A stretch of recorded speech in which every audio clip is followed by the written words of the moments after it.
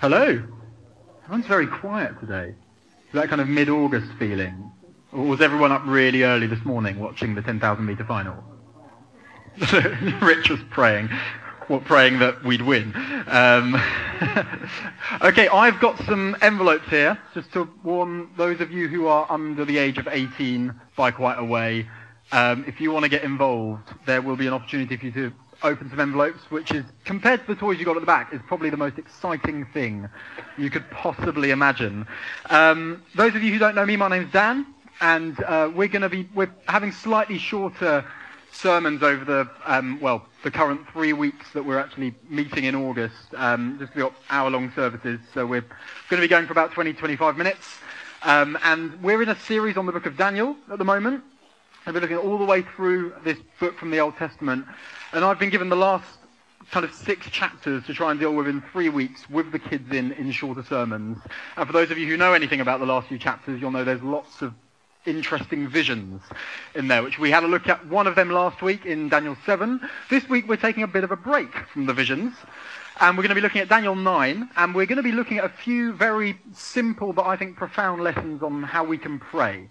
That's the aim today, is to read a chunk of Daniel 9 and to just think, there are 4 questions, I think, that come from this passage in Daniel 9 that can teach us about how we can pray and how we should think about prayer, actually. So before we read that, need a little bit of context, and then I will read it out and get some kids up. So you guys ready over there, kids? Yeah? Okay, cool. All right. They are they're aware of the fact that they will be involved at some point, which is a good start. So, bit of context.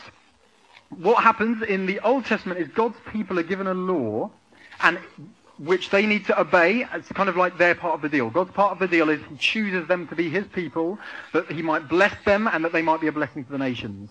Their part of the deal is they have his laws and requirements to keep.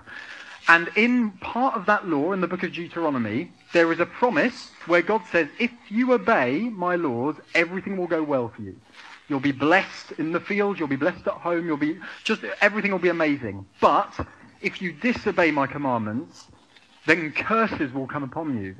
It may well be that you don't get the crops that you want one year. You'll get invaded by foreign armies, and kind of it escalates and escalates, and the worst curse they can possibly get is being taken out of the land that God's given them and sent to a foreign land.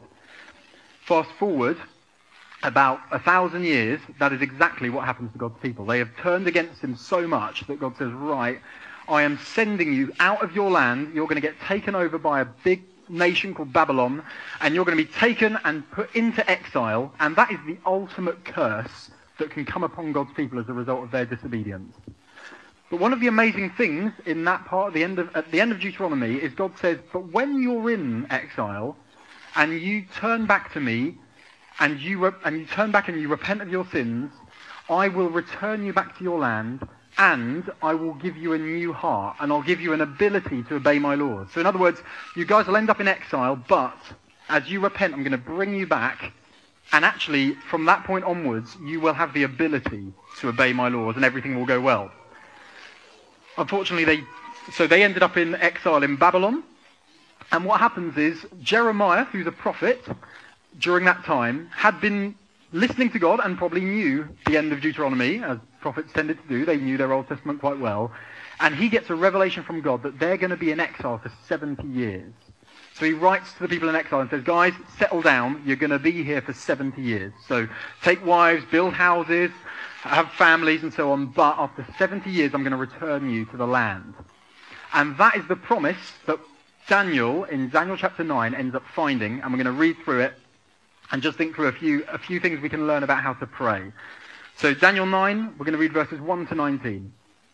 So in the first year of Darius, the son of Ahasuerus, so this is around about 50, 60 years after they've been taken into exile. From the first point they get taken into exile, we're getting to about 70 years now. So he was by descent of Mede, who was made king over the realm of the Chaldeans.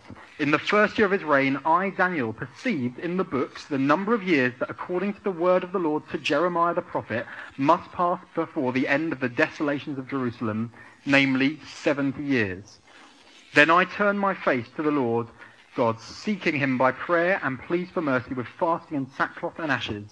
And I prayed to the Lord my God and made confession, saying, O Lord, the great and awesome God who keeps covenant and steadfast love with those who love him and keep his commandments, we have sinned and done wrong and acted wickedly and rebelled, turning aside from your commandments and rules. We have not listened to your servants the prophets, who spoke in your name to our kings, our princes, and our fathers, and to all the people of the land. To you, O Lord, belongs righteousness, but to us open shame, as at this day to the men of Judah, to the inhabitants of Jerusalem, and to all Israel, those who are near and those who are far away, in all their lands to which you have driven them because of the treachery that they have committed against you. To us, O Lord, belongs open shame, to our kings, to our princes, and to our fathers, because we have sinned against you. To the Lord our God belong mercy and forgiveness, for we have rebelled against him, and have not obeyed the voice of the Lord our God by walking in his laws, which he set before us by his servants the prophets. All Israel has transgressed your law and turned aside, refusing to obey your voice. And the curse and the oath that are written in the law of Moses, the servant of God, have been poured out upon us because we have sinned against him. He has confirmed his words which he spoke against us and against our rulers who ruled us, by bringing upon us a great calamity. For under the whole heaven there has not been done anything like what has been done against Jerusalem. As it is written in the law of Moses, all this calamity has come upon us, yet we have not entreated the favour of the Lord our God, turning from our iniquities and gaining insight by your truth. Therefore the Lord has kept ready the calamity and has brought it upon us. For the Lord our God is righteous in all the works he has done, and we have not obeyed his voice. And now, O Lord our God, who brought your people out of the land of Egypt with a mighty hand, and have made a name for yourself, as at this day, we have sinned. We have done wickedly. O Lord, according to your righteous acts, let your anger and wrath turn away from your city Jerusalem, your holy hill, because for our sins and for the iniquities of our fathers, Jerusalem and your people have become a byword against all who are around us. Now therefore, O God, listen to the prayer of your servant and to his pleas for mercy. And for your own sake, O Lord, make your face shine upon your sanctuary, which is desolate. O my God, incline your ear and hear. Open your eyes and see our desolations and the city that is called by your name. For we do not present our pleas before you because of our righteousness, but because of your great mercy. O Lord, hear. O Lord, forgive. O Lord, pay attention and act. Delay not for your own sake. O my God, because your city and your people are called by your name. That's quite a prayer to be praying. You just kind of look at it and you think, I wonder what it would have been like to see Daniel praying that. As he's praying that in Babylon, he's noticed in he's been reading Jeremiah, maybe in his daily Bible readings, and you think, wait a minute, he does the maths, and you think, 70 years. 70 years are up, but we're still in exile. And so what he does is he turns to God in prayer and confesses the people's sin and asks, please deliver us from exile for the sake of your name. And we're going to look at a few things that we can learn from Daniel's prayer, and this is the point where I need some kids to come up. So any children who want to come up and be involved. It will involve needing strong arms to be able to hold up a piece of paper for at least 5 or 10 minutes. Yes, we have Owen and Ishin, and we've got more people coming. Yes, great. Okay, you guys, if you could just kind of line up. I only have 4 pieces of paper, but you can team together. Maybe we can do families or something.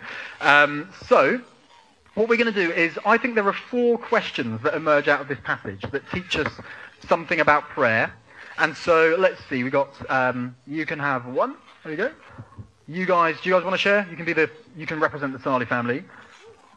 You guys can have one, and then we can have you and you young ones at the end. Okay. So don't open it yet. Don't open it yet. So we're going to open them in order, just to make sure that all kind of goes according to plan, which never happens in kids' work, by the way, for those of you involved. You always have to improvise a little bit. So can we open letter number 1 and find out the first possible question? And when you've got it out, if you could hold it up high and we can all read it out together. I think it might be easier to open the other side. Yeah, there's a bit of an opening already. It's just so exciting. Okay, right. What's that say? Okay, what has God said? Do you want to hold that nice and high? Yeah, you hold that for a little bit. So what has God said? Now, the way this prayer starts is Daniel notices that God has promised something. He's promised, you're going to be in exile for 70 years, then I'm going to return you. And Daniel looks at that promise and says, this needs prayer now. And so I think one of the lessons we can learn is we need to ask ourselves when we're praying, what has God said? Are we aware of the promises that God has made to his whole people in Scripture? Are we aware of the promises that God has made that he will build his church and the gates of Hades will not prevail? Are we aware of those promises? Are we aware of the promises God has made to us as a church? There are some very, very significant promises that God has made as a church. If you want to find out about some of them and get your faith stirred for prayer, come and talk to one of the elders or someone who's been around at Rev for years, and they'll be able to tell you promise after promise. Just as a preview, we had a promise from God that gang leaders will become like putty in our hands. That's a promise that we want to be praying into. So we want to remind ourselves, what has God said? Daniel reminds himself, wait a minute, God said something, so I'm going to pray. When God gives you a promise as well, do you pray into it or do you just wait for it to happen? Okay, so this might be handy actually to get the kids' feedback on this. If your parents tell you that they're going to give you a gift, do you just kind of wait quietly for months? You do? No. If I can remember when I was a kid, I did not wait quietly. If my parents said, we're going to get you a birthday present, or that we might get this for your birthday, even though I knew it would happen, I would keep going on and on and on about it. Probably drove my parents insane as a result. Actually, prayer needs to be like that. We need to be the kind of people who look at a promise that God gives us and who don't just sit on it and say, okay, that's going to happen. Because actually, that's not the way generally God's promises work in the Bible. God wants to give promises so that his people can get hold of him, and a little bit like a child who's been promised a present will go on and say, when are you going to do this? When are you going to do this? And that's what we do at our prayer meetings on Tuesdays, which are on hold for the month of August. But from September, should we give it a real push and come back and pray and be kind of a bit reckless in prayer on that front? So excellent, well done. You can keep standing there if you want, holding it, or you can go back to your seats. Whatever you might need the toilet. Okay, all right. In that case, you can hold that for us. Thank you very much. Number 2. Can we open envelope number 2? Okay, what do we got? What does that say? What is God like? Okay, so Daniel roots his prayer at the beginning. He turns to a promise and he thinks, I need to pray into this. Notice how he starts his prayer. He says, O Lord, the great and awesome God who keeps covenant and steadfast love with those who love him and keep his commandments. The first thing Daniel does isn't to say, God, we've sinned, or to say, God, please will you set us free from exile. The first thing he does is he reminds himself of what God's like. And I think it's really important that we make sure that we base our prayers on what God is like rather than what we're like. Because if we base it on what we're like, when we're having a good day, we'll pray well. When we're having a bad day, we will not pray. And so Daniel directs his attention, which is actually why when we have prayer meetings on Tuesday, we always start with a time of praise so that we direct our attention to God. A little bit like Daniel, we're saying the great and awesome God who keeps steadfast covenant, who keeps love and steadfast covenant. When you're praying for God to fulfill his promises and you remind yourself of the fact that he is steadfast and keeps his covenant, that helps you in prayer. So, for example, okay, another question for you guys. If you want something, so if you want a gift for your birthday, for example, who are you more likely to go and ask? Your mum and dad or some random stranger you just met on the street? Mum and dad, okay? I think part of the reason is you know your mum and dad. You know that they're the kind of people who will want to give you a birthday present. Whereas if you just walk up to Joe Bloggs on the street, they will not know who you are, and there's probably not that much of a chance they'll give you a birthday present. When you know someone, you have a much higher incentive to ask. If you know that your parents are the kind of people who will want to give you a birthday present, you're much more likely to ask them. Hello, loving the glasses. If we remind ourselves of what God is like before we pray, we are much more likely to then go to him and ask for promises. Make sense? Loving the laughter that's going on here. This is fun having the kids in. I like it. Okay, so we've got to remember the basis, the foundation of our prayer is not who we are, it's who God is. Yeah? If we base our prayer on how good we are, it's not going to go well. Notice what Daniel says towards the end. He says, for the sake of, he says, we do not make our plea because of our righteousness. If you make the plea because of your righteousness, it's like building a house on sand. Because as good as our efforts can be, they are never going to cut it. God's righteousness, however, is a very, very good foundation to build prayer on, which is very encouraging because I don't know about you, but I sin. And if I sin and I try to come to God in prayer and I base my prayer on my righteousness, I'm done for.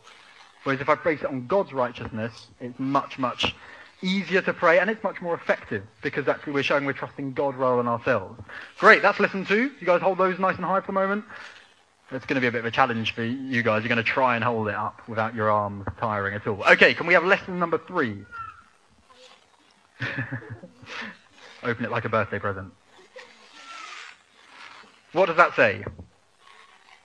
Have we sinned? Okay, so having said that we don't base our prayers on our righteousness but on God's righteousness, we do need to acknowledge if we have sinned. Because our righteousness is not the foundation on which we pray. But if we have unconfessed sin in our life, it can actually hinder our prayers. So there is evidence of that in the New Testament. In 1 Peter 3, Peter is telling husbands to love their wives and to basically to treat them well so that their prayers might not be hindered.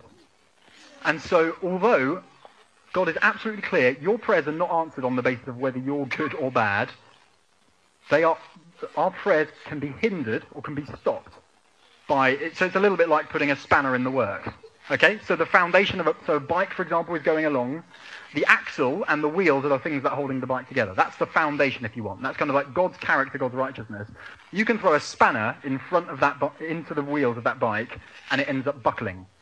Our sin can be a little bit like that. If we're going into prayer and we know there's unconfessed, unrepented sin in our lives, but we're still just going to God and saying, God, please give us this, you promised, and we know that there's stuff that we're into that we haven't repented of, haven't confessed, actually that's something that we need to deal with. And that's something that Daniel spends most of this prayer dealing with.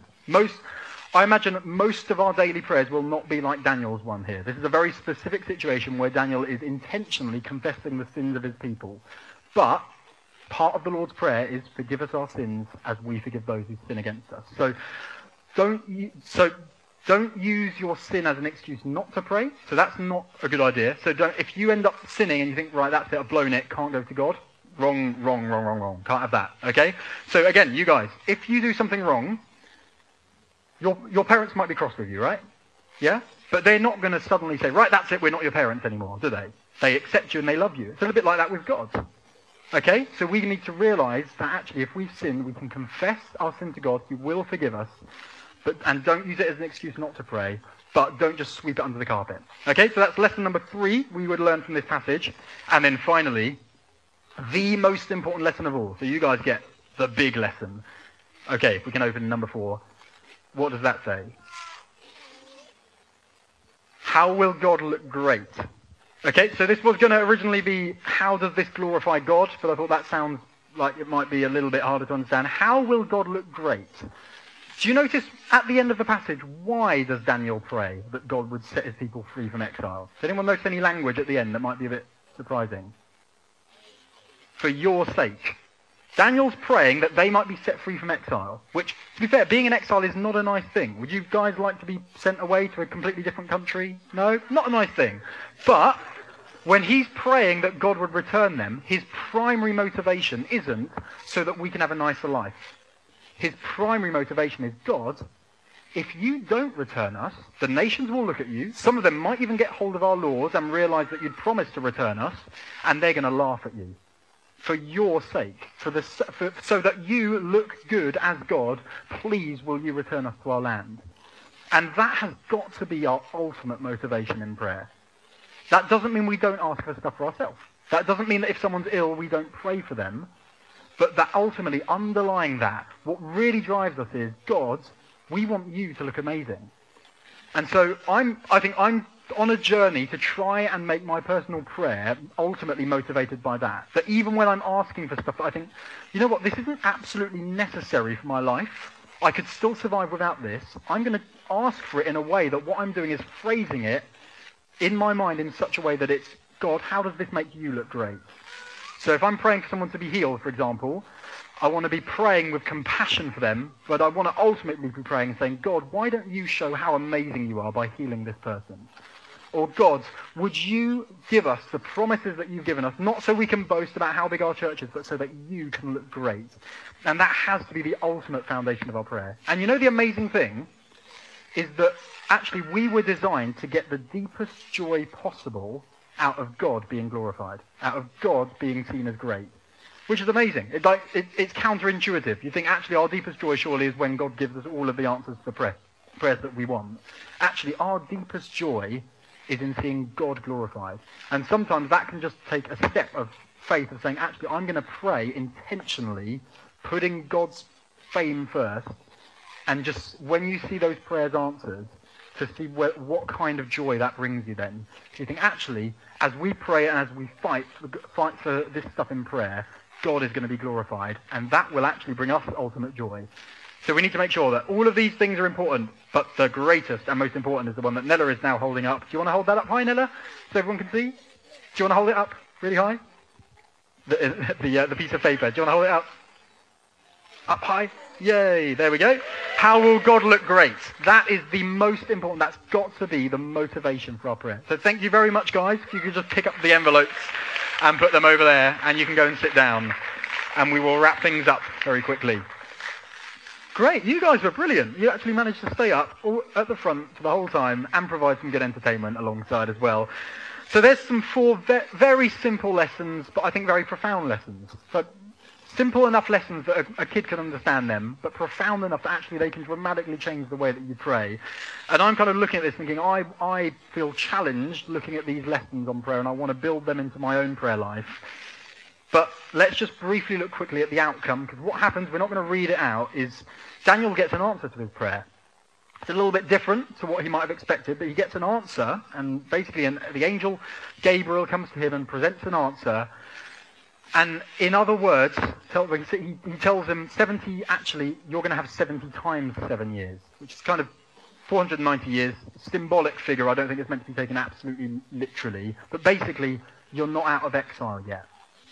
And in fact, when God's people returned to the land, actually they did return after broadly 70 years. They rebuilt the temple, but actually God's glory seemingly didn't refill the temple, which is what Daniel was asking for here. He said, restore your sanctuary, come back and dwell with us. And that didn't happen when they physically returned to the land. And Gabriel is saying, actually, the exile is going to go on a lot longer. The exile is going to go on for quite a bit longer than you guys anticipated. But now the exile is over. The exile's over because what marks the end of the exile is God returning in power to the temple. That didn't happen when God's people returned in about 500 or so BC. But that did happen when the Son of God walked this earth. So probably famous verse. In the beginning was the Word was with God, and the Word was God. And then fast forward a few verses, beginning of the Gospel of John, the Word became flesh and dwelt amongst us, and we saw his glory. Glory is temple language. God answered this prayer in the person of Jesus. Jesus came, and the exile of his people finished at that point. We are not in exile anymore. We're not in exile under sin. We are not in exile, slaves under Satan, sin, and death. We have been set free from that because God has kept his promise. God has been so faithful. And actually now, the amazing thing is, and we're going to finish on this, if the band could come up actually, would be a great way to respond. Daniel here is praying on behalf of his people. He's standing before God. You're going to join the band. He's standing before God, and he's saying, God, please would you listen to my pleas on my people's behalf. We've sinned, but I'm going to stand before you and pray, intercede for them. The Bible says that Jesus intercedes on our behalf. The Bible tells us that Jesus was condemned, and then he was raised from the dead. Jesus was crucified, he was crushed for our sin, he was raised from the dead, and he's seated at the right hand of God. And just like Daniel was for his people, he's praying for us. Hebrews 7 says, consequently, he is able to save to the uttermost those who draw near to him, because he always lives to make intercession. Jesus prays without ceasing. He is standing right now praying for every single one of us that we would stand firm in faith. And the reason that is possible is because Jesus bore the ultimate curse of his people on the cross. The ultimate curse, not physical exile, but the ultimate curse of death and punishment, the wrath of God that was poured on him on the cross. And we're going to take the bread and the wine now, and we're going to remember that. And we're going to remember that he has come out the other side of that curse and has been raised from the dead. And as we take bread and wine, we can pray for one another, we confess our sins to one another, rejoice in the gospel, and remember that because he went through that curse, he has now been raised and stands at the right hand of the Father and prays for every single one of us. So let's stand, let's worship God, and let's take bread and wine together and remember the death and resurrection of our Lord Jesus. Jesus, we love you, and we want to glorify you now. We thank you that the exile is over. We thank you that we who were in slavery to sin, who were under fear of death, have been set free from that because you bore the curse. You took the curse. And Father, we pray that you would help us to apply these lessons on prayer in our life, Lord God, and that would be done out of a heart of gratitude for you, Lord God. But ultimately, we thank you that you are alive and that you reign and that you are seated at the right hand of God and that you are praying for us right now. And we thank you that your prayers are the most powerful prayers that have ever been spoken, Lord God. If all Christians in the world were gathered and prayed with utter faith, they could not pray with the kind of effectiveness that you have before the Father. And we thank you, Lord, that we can be effective in prayer because you're praying for us. And we thank you we've been made alive through you. And we pray that you come, be with us by your Spirit, and help us to focus our minds and our eyes on you, Lord God. We love you, and we pray that you'd be with us today. In Jesus' name, amen.